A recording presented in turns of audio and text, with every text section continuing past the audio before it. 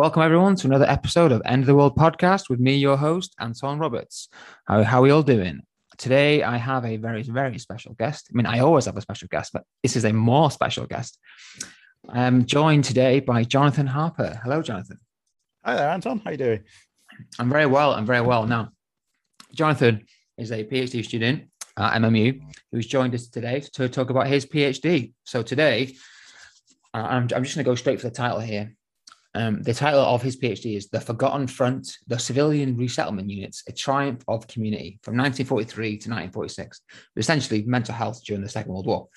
So first obvious question is, who are you, Jonathan? Who do you work for?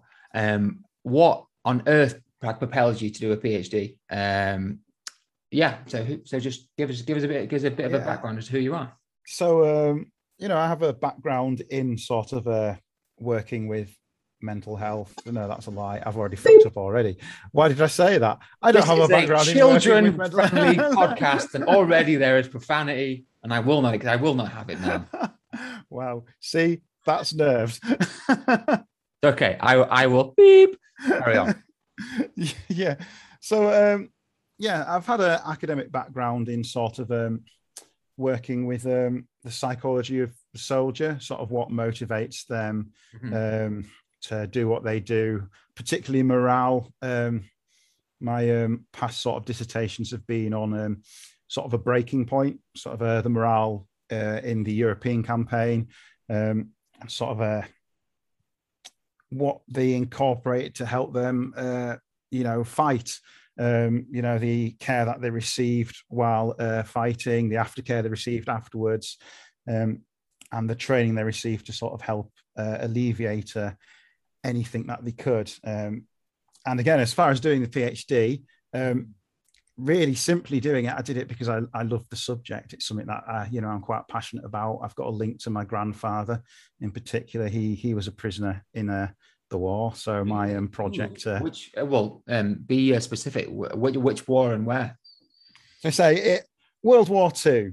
Okay. So the CRUs, the Civilian Resettlement Units, they were set up during World War II to help repatriate and reintegrate returning prisoners of war. Although my granddad didn't take part in this scheme, it was a purely voluntary scheme. He was a prisoner of war, and I think studying it is kind of bringing me a bit closer to what he would have experienced as well. No, that's that. I mean, what I found in my podcast already, that is every single PhD researcher, although they might state on the surface like professional reasons, like I want better progression opportunities, there's always an underlying personal sort of like conviction and reason for doing it. I know for my own reasons, it's not massively dissimilar really from a desire to want to make changes and help. So it's quite interesting that like unpicking that there's always a thread there of the personal. So it's really cool actually that you're kind of following in your granddad's footsteps there and sort of understanding his experience. Yeah, and I mean, absolutely what you say going on to, if you are thinking about doing a PhD, certainly having a passion for the project you've chosen really helps, motivate you. And certainly going ahead, I know there's going to be some times where I might want to throw the project out the window, but you've got that extra sort of motivation to get through it and get it done. There is no subject, and I just want to get this out there right now. There is no subject, no matter how interesting, that you want to read about and read about nothing else for years of your life. Okay, I'm 18 months in now, and I've at least on two occasions I've got very, very frustrated and kind of bored really, because it's not normal for you to dedicate yourself so solely to one thing. So that's entirely normal. It's part of the process. Like the PhD journey, it's not like a linear thing. It's more like a weird kind of roller coaster of ecstasy to misery that we're all kind of riding. But it's really plugging it for me there. It's worth it in the end. That's what I get to. That's what I was going for. All right. So you've given us a bit of background as to who you are, but obviously the family link there. What is, and bear in mind, not everyone will be from your background, so you're gonna have to, maybe unpick it a little bit. What is the kind of premise of your PhD? Like, what's it about? Okay, so again, to sort of reiterate what has already been going over in a bit more detail. So it is about the civilian resettlement units. Now, they were a unique projects driven by ex-POW prisoner of war community and the general community in general to help reintegrate prisoners of war back into civilian life, back into the community. A lot of these, I suppose it is right to call them kids in a sense, they were very young, 18. They could have been captured right at the beginning of the war and spent 5 years in prison of war camps. That formative years of their adult life would have just been them 4 walls, not really experiencing training in job wise or even how to deal with women. I certainly think back when I was 18, they were terrifying enough for me. But yes, also kind of helping them, a lot of these would have still experienced what you would normally associate with soldiers. They'd have been captured in traumatic incidents. A lot of these chaps, they went to war, they wouldn't have thought they were going to get captured. So, that shock as well of suddenly, well, to quote that word for you, the war is over, quite a bit of a shock for them as well. And, helping them mentally as well. It's something that the government wasn't really prepared for. Despite the fact, say, going back to World War I, they did have experience with mass demobilization, with experience of, helping them as far as they could. Integrate into back into society. Those lessons have really been forgotten. And World War II, they were caught on the hop. It didn't turn out how they thought it was. You've got 40 when the Blitzkrieg started happening. All of a sudden, they were in a position that they didn't think they were going to be. France fell, and they had, thousands of men suddenly imprisoned. In the Far East, you had the fall of Singapore. So, you're talking of hundreds of thousands of men suddenly that they weren't expecting to ever be in a position like this. And, the government, they termed them the awkward lot, which kind of goes to show that just sums up the mental health policy of the time. Exactly, yes. They were really caught with their pants down, if you excuse the expression. So they had to kind of turn to... You apologise for a comment saying, but swear on my podcast. Yeah, okay. Double standards. Yeah. They had to kind of rely on... those independent researchers who've carried on this. The government themselves, they'd kind of, after World War I, things like shell shock, it became a very politicized thing to talk about. It was very taboo anyway, mental health, the subject of that.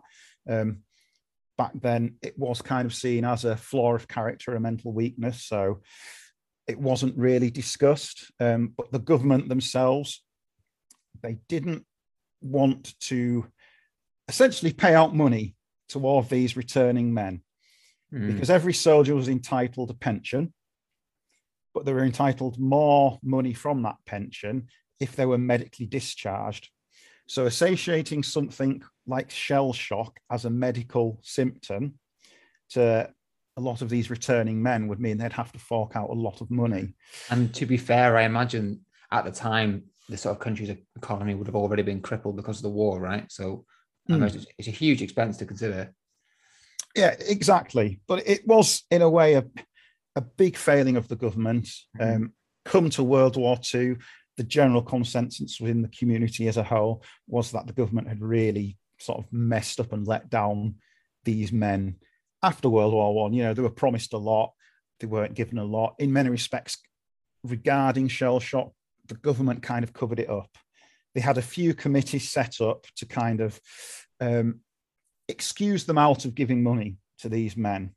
So they kind of decided that the term shell shock was overused. It was kind of in the popular public imagination, but that's not what it was. Very few people in their minds suffered from shell shock. And what they wanted to get out was that those men who did suffer from, anxiety, tremors, nightmares, stuff like that, they were already, before they joined into the army, predisposed to something like that anyway. So it wasn't the shell fire or the army's fault. Those people who'd suffered from these kind of things, like they branded war neurosis, already had family histories of mental illness or such things like that. So it was the issue of mental health was kind of put to bed by certainly the military and the government, very conservative in their views anyway. A lot of the people who were on these committees were already predisposed to thinking that shell shock was really malingerers, a weakness of character. Right. So was that because again, because my next question was going to be about the view of mental health, and you're kind of getting onto it anyway. So did they see it? So did the government just see like mental illness as just like a form of weakness, like or almost like a disease? It's like kind of like medical model, right? Like something you almost catch. Like what was it? What like try and like paint us a picture of what it was like. Yeah. So, like you said, there's like two spheres to that. There's the outside medical view, and then there's kind of the medical view from the army and the government themselves. And certainly the government, like you suggested, did kind of view it as a disease that could be kind of stamped out in some ways or just avoided. So certainly they did what was called the Shell Shock Committee, the War Office Shell Shock Committee after World War One. And that was a commission set up to kind of find out why they had quite a large proportion of men who would suffer from, again, as it was branded, war neurosis. And their opinion was, like I said previously, you're either predisposed to that, or because of the large amount of conscription, a large amount of volunteers that joined up during the war, the normal way that the army recruited kind of broke down and it failed.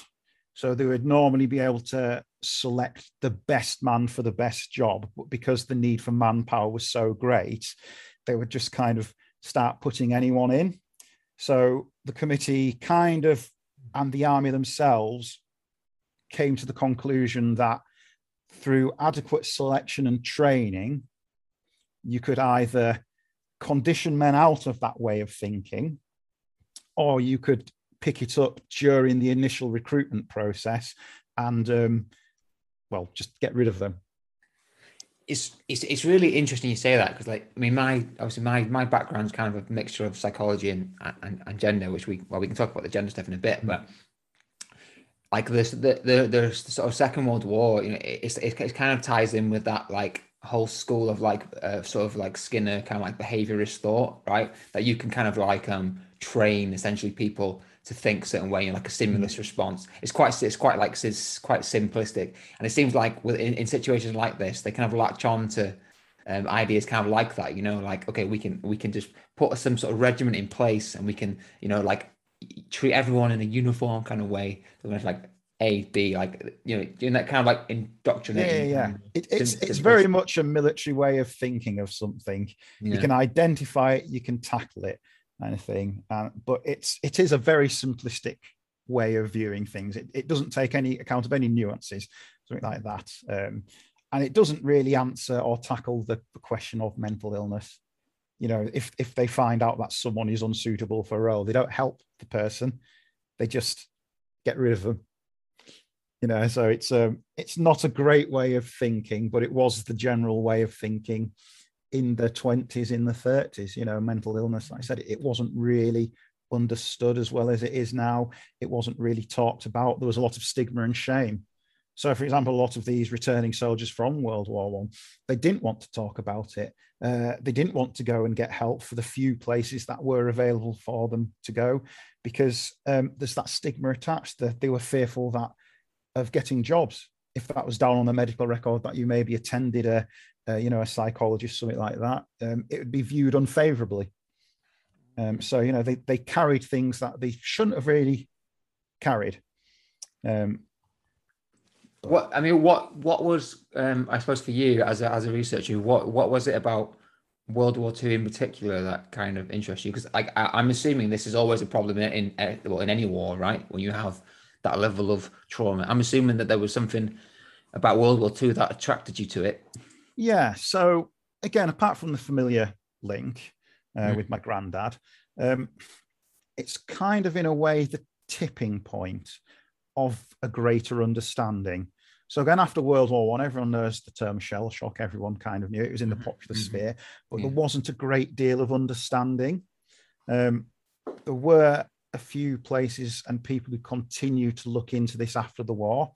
And World War II, it really started to get a bit more credence. The psychological work within the army, again, the top brass, a lot of them were still very suspicious of that. They didn't agree with it, but it's that kind of more accepting. And a lot of the work done in World War II helped during later periods, specifically Vietnam era war, where, you know, shell shock PTSD, as it became, you know, really came to the forefront. And, you know, the advances really started to happen, but it can all be traced back sort of to World War II. And certainly the work done, particularly with the Tavistock Clinic, which is very closely linked to the civilian resettlement units. A lot of the psychologists that went on to work with the army and went on to developing these, you know, they were from the Tavistock Clinic. And that's an example of one of these places that continue to research how psychology and sort of psychological methods like group speak, things like that, things that would be normal now if you were to go to therapy or anything like that, but were quite groundbreaking back then. So, you know, it's an interesting time, certainly on the way of like mental health, and mental health studies is sort of really how it really started to become a bit more accepted, a bit more mainstream. Interesting, yeah. So kind of obviously, I suppose it's easy to be quite critical of what they got wrong. Yeah, but clearly they were sort of pioneering a lot of quite revolutionary sort of techniques at that time. It kind of reminds me of Freud. Everyone gives Freud a really hard time, but the idea of actually talking to your patient like just wasn't done until he was around. Do you know what I mean? Yeah. Like the idea of actually sitting down and, okay, tell me about what's bothering you. Yeah, and again, it's interesting. Interesting that you brought up Freud, because again, a lot of these ideas were inspired by Freud. You know, that's a one-to-one mentoring, again, going on to group speak, stuff like that. So it can be traced back to Freud, no matter how much. If you track any idea long enough, it ends up on Freud. Yeah. Whether you love him or hate him, it's one of those fundamentals in the universe. It always at the back of Freud. Okay, no, that's really interesting stuff. I mean, there's kind of so like already in my mind, thousands of things kind of light up. One of the things that you talk about, which was really interesting, was that whole idea of the, well, I suppose I would call like the soldier masculinity, right? Because obviously I study gender, so like masculinity is really fascinating to me. And you know, for those who study gender, we see it as kind of like a series of different performances. You know, so they're things that you engage in within certain spaces, right? You know, so you could have, you know, the sort of like the traditional father like masculinity, for example, you know, or the kind of hyper masculine, physically aggressive, kind of, you know, like you know, in a sort of toxic masculinity. Always the kind of ways that we define ourselves in different spaces. There's not really kind of a fixed thing, but soldier masculinity is really interesting in general, and you kind of speak about it in terms of like gender roles and stuff.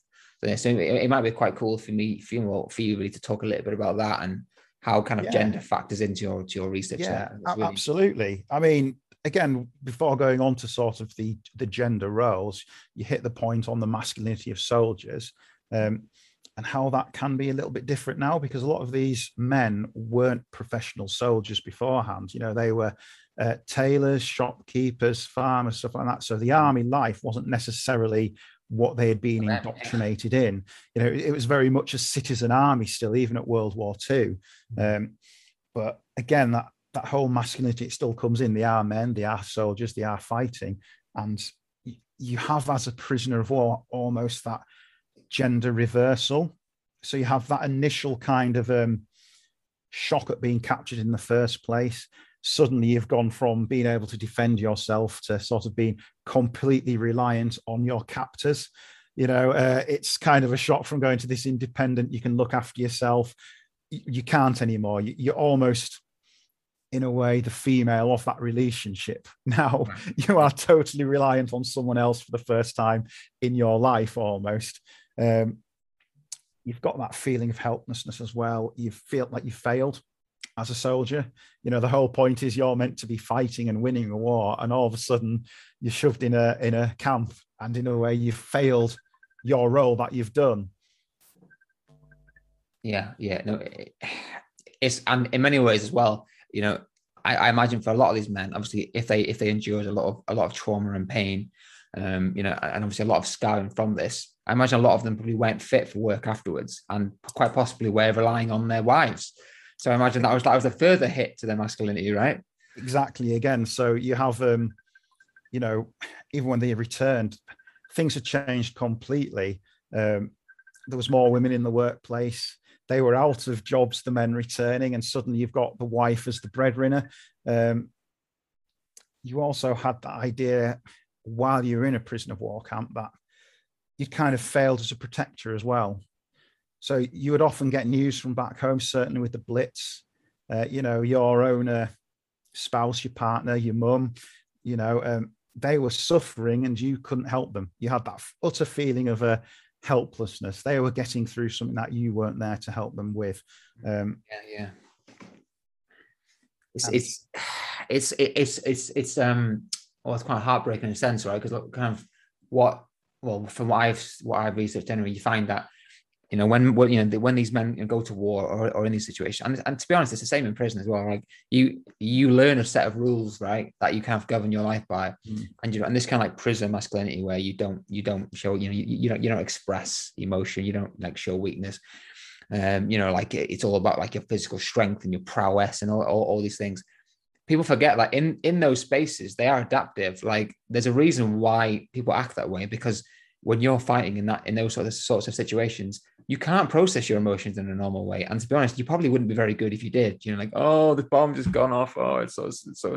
I mean, are you insane? Like you're in a life and death situation. Like, obviously, but I imagine the issue is when you then try and apply those same sets of behaviors and skills to a peacetime situation, it then reverses, doesn't it? Yeah, absolutely. Again, it's something that, again, perhaps the wrong word to use, but prisoners of war didn't have the luxury of being able to do. Whereas if you were a fighting soldier, you at least had an idea that the end of the war was coming. So you kind of had that time to process things a bit more, and you could kind of ease yourself back into a civilian way of thinking about things. Whereas as a prisoner of war, of course, you were away from all of this news. You didn't know that the war was ending. Like, for instance, my granddad, they woke up one morning and the guards had gone. And that was it. That was for them. The Russians came and liberated them. And the war was over for them. Wow. What a anticlimax to a horrible... Right. Absolutely. So, you know, certainly with prisoners, they almost didn't have this time to process all of these thoughts, and they were away from a lot of help as well. Like I said, some of my previous research was with the psychology of soldiers and the frontline soldier, how they had help. The army did have rear psychological units that, you know, soldiers, if they were near the breaking point or if comrades saw that they could go and recuperate, basically. Whereas prisoners, you didn't have that space to do so. There wasn't that help available. You essentially had to sort of stew in your own thoughts, really. Oh my God. So you mean what? So what exactly happened? The war was declared over. You know, you're shipped back to your home country, obviously here in Britain. What happens to you? Like you know. Exactly, and certainly with prisoners in particular, it was slightly different. And certainly depending on where you were as a prisoner of war camp, because again, you got to remember a lot of these prisoner of war camps weren't in France. They were in, you know, the Poland, Czechoslovakia, things like that. They weren't liberated by Americans or British. They were liberated by the Russians. So there was another aspect of how they got home. A lot of these men, they might have been liberated soon, but then they had to wait months before they got back home, because there's this issue that the Russians had to send them back. And obviously, as soon as the guns stopped firing, there was this tension between the Russians and the British, you know. So a lot of these prisoners were suddenly kind of caught in the middle of the early beginnings of the Cold War as well. You know, they had this fear of, are we going to be staying here? You know, what is going to happen for our future? I had no idea that they were essentially waiting there in limbo for months. I can't imagine how they must have felt. Yeah, the Russians had two places basically where they would ship or fly prisoners back, and they essentially had to get approved by the Russians to fly back. So a lot of these men, the war might have been over for them months previously, but they were still kept in them camps by the Russians, waiting to go back home. It's kind of swapping one captivity for another.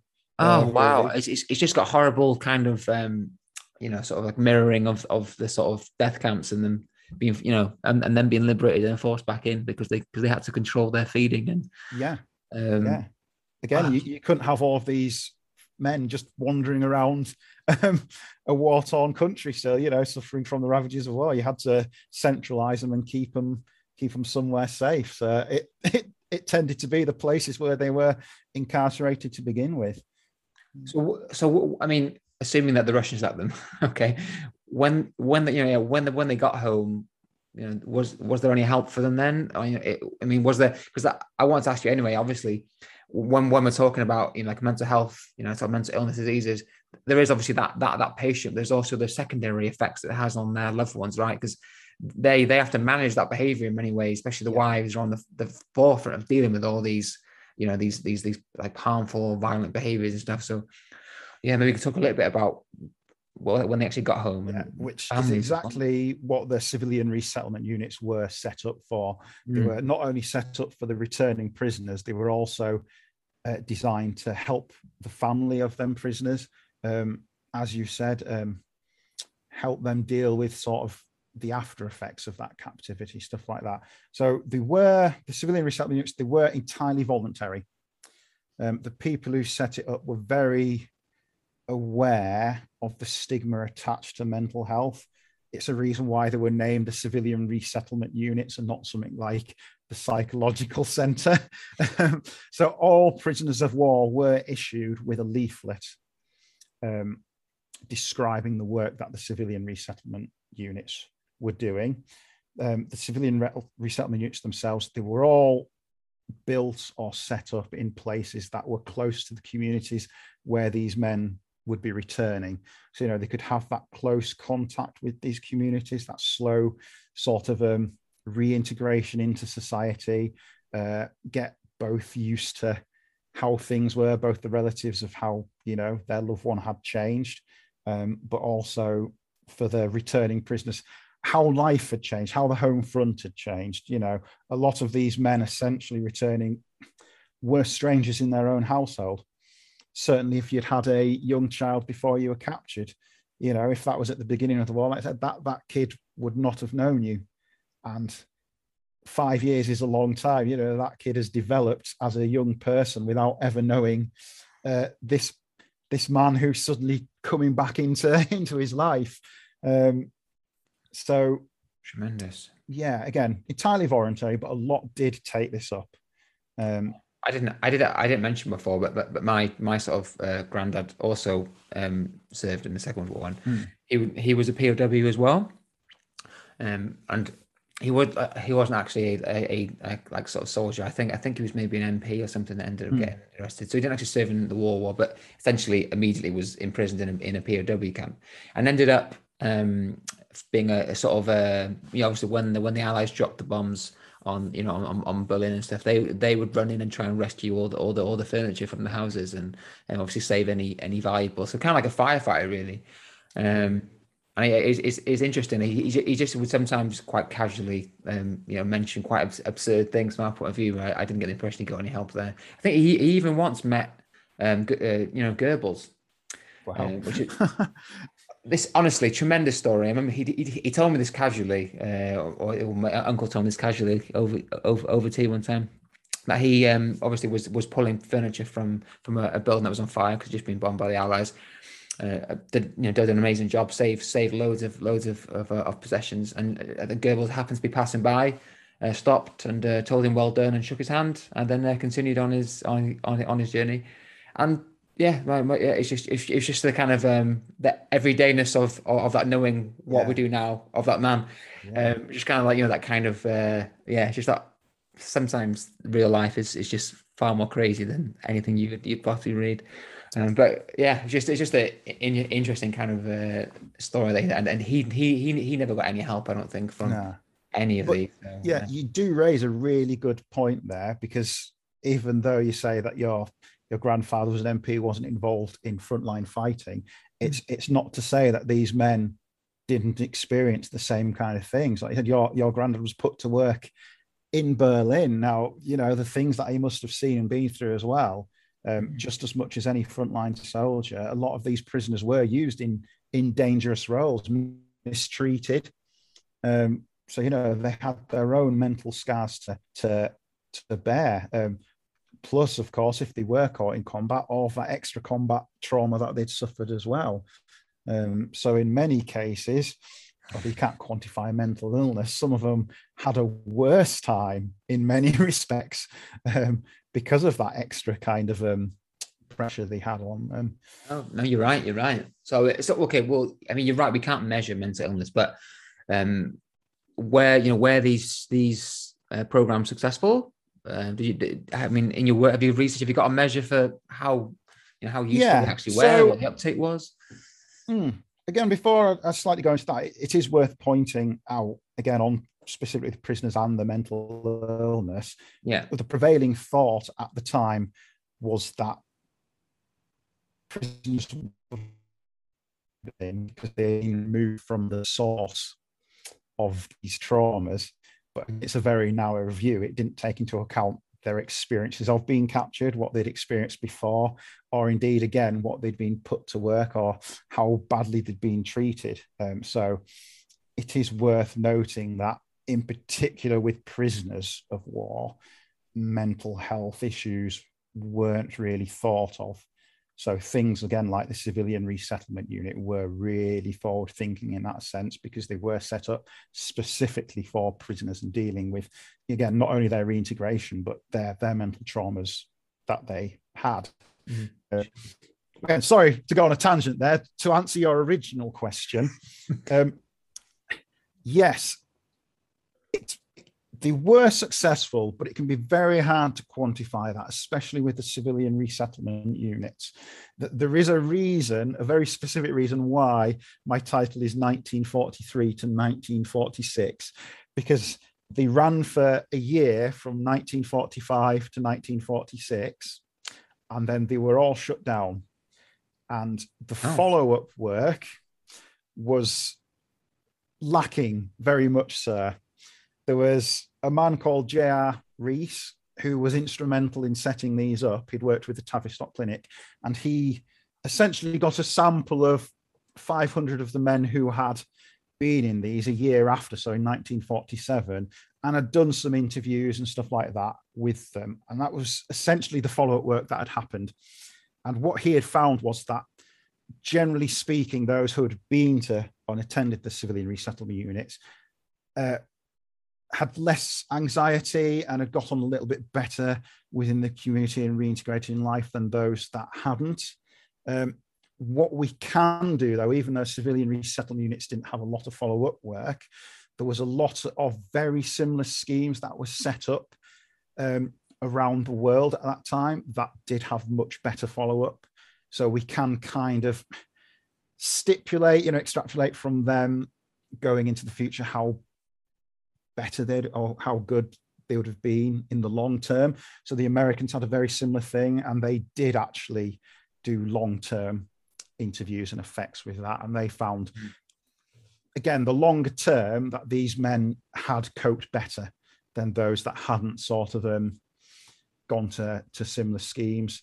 The Israelis actually set up a very similar scheme after the Yom Kippur War for their prisoners of war. And again, there's a lot of things written on that. And again, they're finding similar patterns here, that those that attended sort of these reintegration, help with their mental issues, they coped a lot better in the long term than those that didn't. Okay. I mean, so in terms of your kind of like method, then, are you actually kind of like drawing upon like personal accounts and sort of like oral histories and stuff? Obviously, you've already mentioned a couple sources there already. Just wondering how you're going to go about doing this. Yeah. So again, it will be relying slightly on the follow-up work from the Tavistock Clinic, no matter how small that has been. The other studies that were very similar. But again, personal accounts, like you said, there is some out there. They are very hard to find because, again, talking about mental health issues, stuff like that, it can be very hard. A lot of the work that had previously been done, it doesn't tend to focus on the post-war period. A lot of the work there's a lot of work on prisoners' experiences during the war, but not after. So that follow-up can be hard to find. So it's really fascinating. Interesting. This kind of almost black hole. It's just that kind of. I suppose you can kind of see it's the attitude of seeing mental illness like physical illness, right? It's kind of okay. He's broken his leg, fix his leg, it's healed now. He can go. And it's that kind of like short term. Okay, he's seen some trauma. Give him a few minutes to recover in a beach resort somewhere, and then he's good to go. It's like it's that you can still there's still equating the two in their heads, which I think explains the complete lack of understanding long term. I think as well, one of the really interesting things when you look forward is that the government essentially had a blueprint of how to help prisoners of wars. Well, not just prisoners of wars, this can be put towards anything, refugees, things like that. It's a great scheme of integrating people into the community. Certainly looking at, recent events in Afghanistan, a lot of these people have suffered quite badly. Something like this, very helpful to help them process what they've been through and, helping communities get along. There's a lot of debates about immigration into this country. And I think some schemes like this could really help understanding, on this. But in particular, what I find very interesting is that these were a unique project because there was another war very quickly after World War II, which is the Korean War, which again, we did have a lot of prisoners of war. But the interesting thing is that suddenly everything became politicized because it wasn't, say, a straightforward good versus evil fight. It was suddenly capitalism and communism. And a lot of these men who had been taken prisoner were suddenly suspect because who knows what they'd been through or what they'd been sort of put through, propaganda-wise. They could have been returning communists. So the government, rather than looking at prisoners as someone that needs help or would like to be reintegrated, suddenly saw prisoners as almost a threat. These could be sleeper agents, things like this. That's why you don't find another project like this after World War II, essentially because of the Cold War and this kind of fear of like the Manchurian Candidate. That's prisoners. Really interesting because we still see because like the kind of dominant model now in prisons is obviously that is that kind of risk model. Like we still think of prisoners in terms of managing risk. I find that quite interesting that it goes back almost that far and that they're already thinking that way then. Yeah, and it is fascinating. It's something that going forward beyond this project, I'd really like to sort of get into, sort of the politicization of this and how that affected kind of what was available to these prisoners. But also you can put it towards, say, the Commonwealth countries, because the civilian resettlement units were a British project. They were not open to the, hundreds of thousands of Indians, Africans, Australians, New Zealanders, Canadians who fought for us as well. And it's, to see what their governments, what they did or put in place for these, if they did. Certainly in India, that is a really fascinating one to look at, because very soon after World War II, you had the partition as well. The breakdown of a government, the traumas of that as well. Yeah, I would say though that you're only doing one PhD, and I think there's I know, right? For the future. maybe just smack the one out. That first one first, and then and then we'll talk. But I think for me the last sort of question I want to ask is, in what ways do you think this is going to contribute? Because you already mentioned, and I think you're right to, I think we could learn a lot here in terms of our modern wars, especially obviously the 20-year long sort of war in Afghanistan and all those returning men and the kind of scars that is left there. Do you think that your PhD will have some sort of like modern contribution to that? Absolutely. Apart from getting this kind of scheme into the wider public sphere, certain projects that the British Army did use for rehabilitating injured soldiers when they came back from Afghanistan mimic what the civilian resettlement units did. So there is sort of that link there.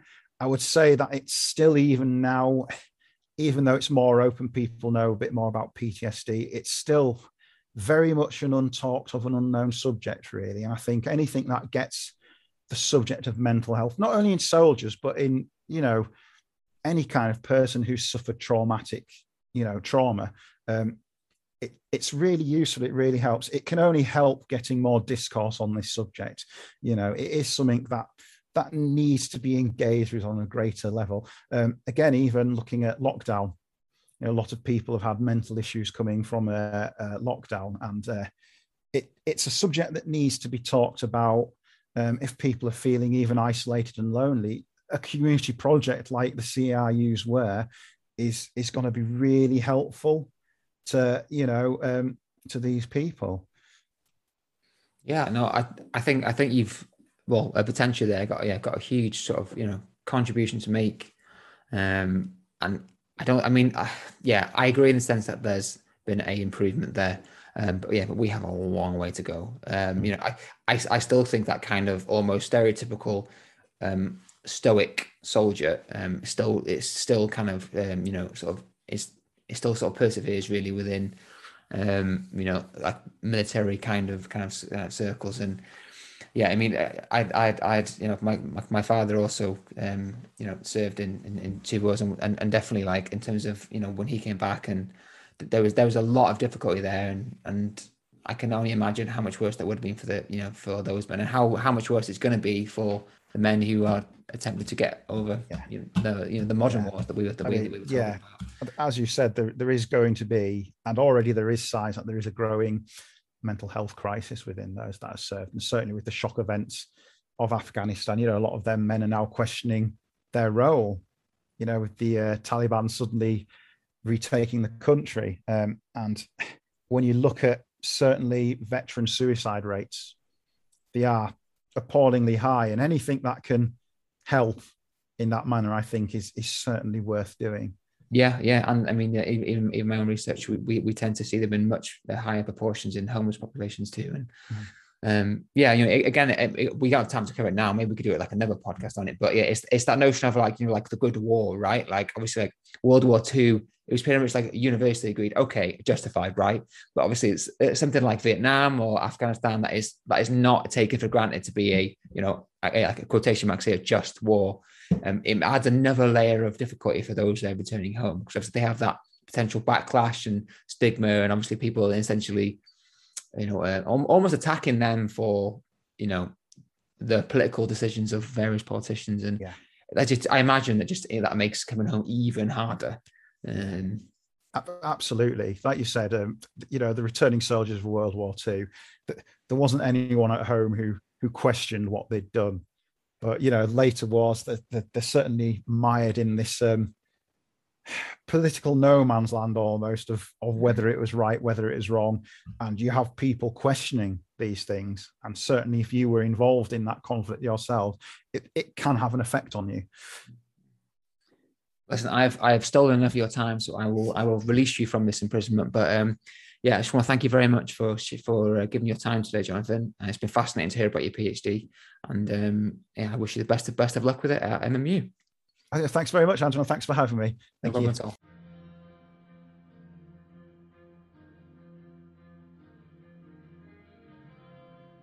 And you've been listening to the End of the World podcast with Anton Roberts plus guests.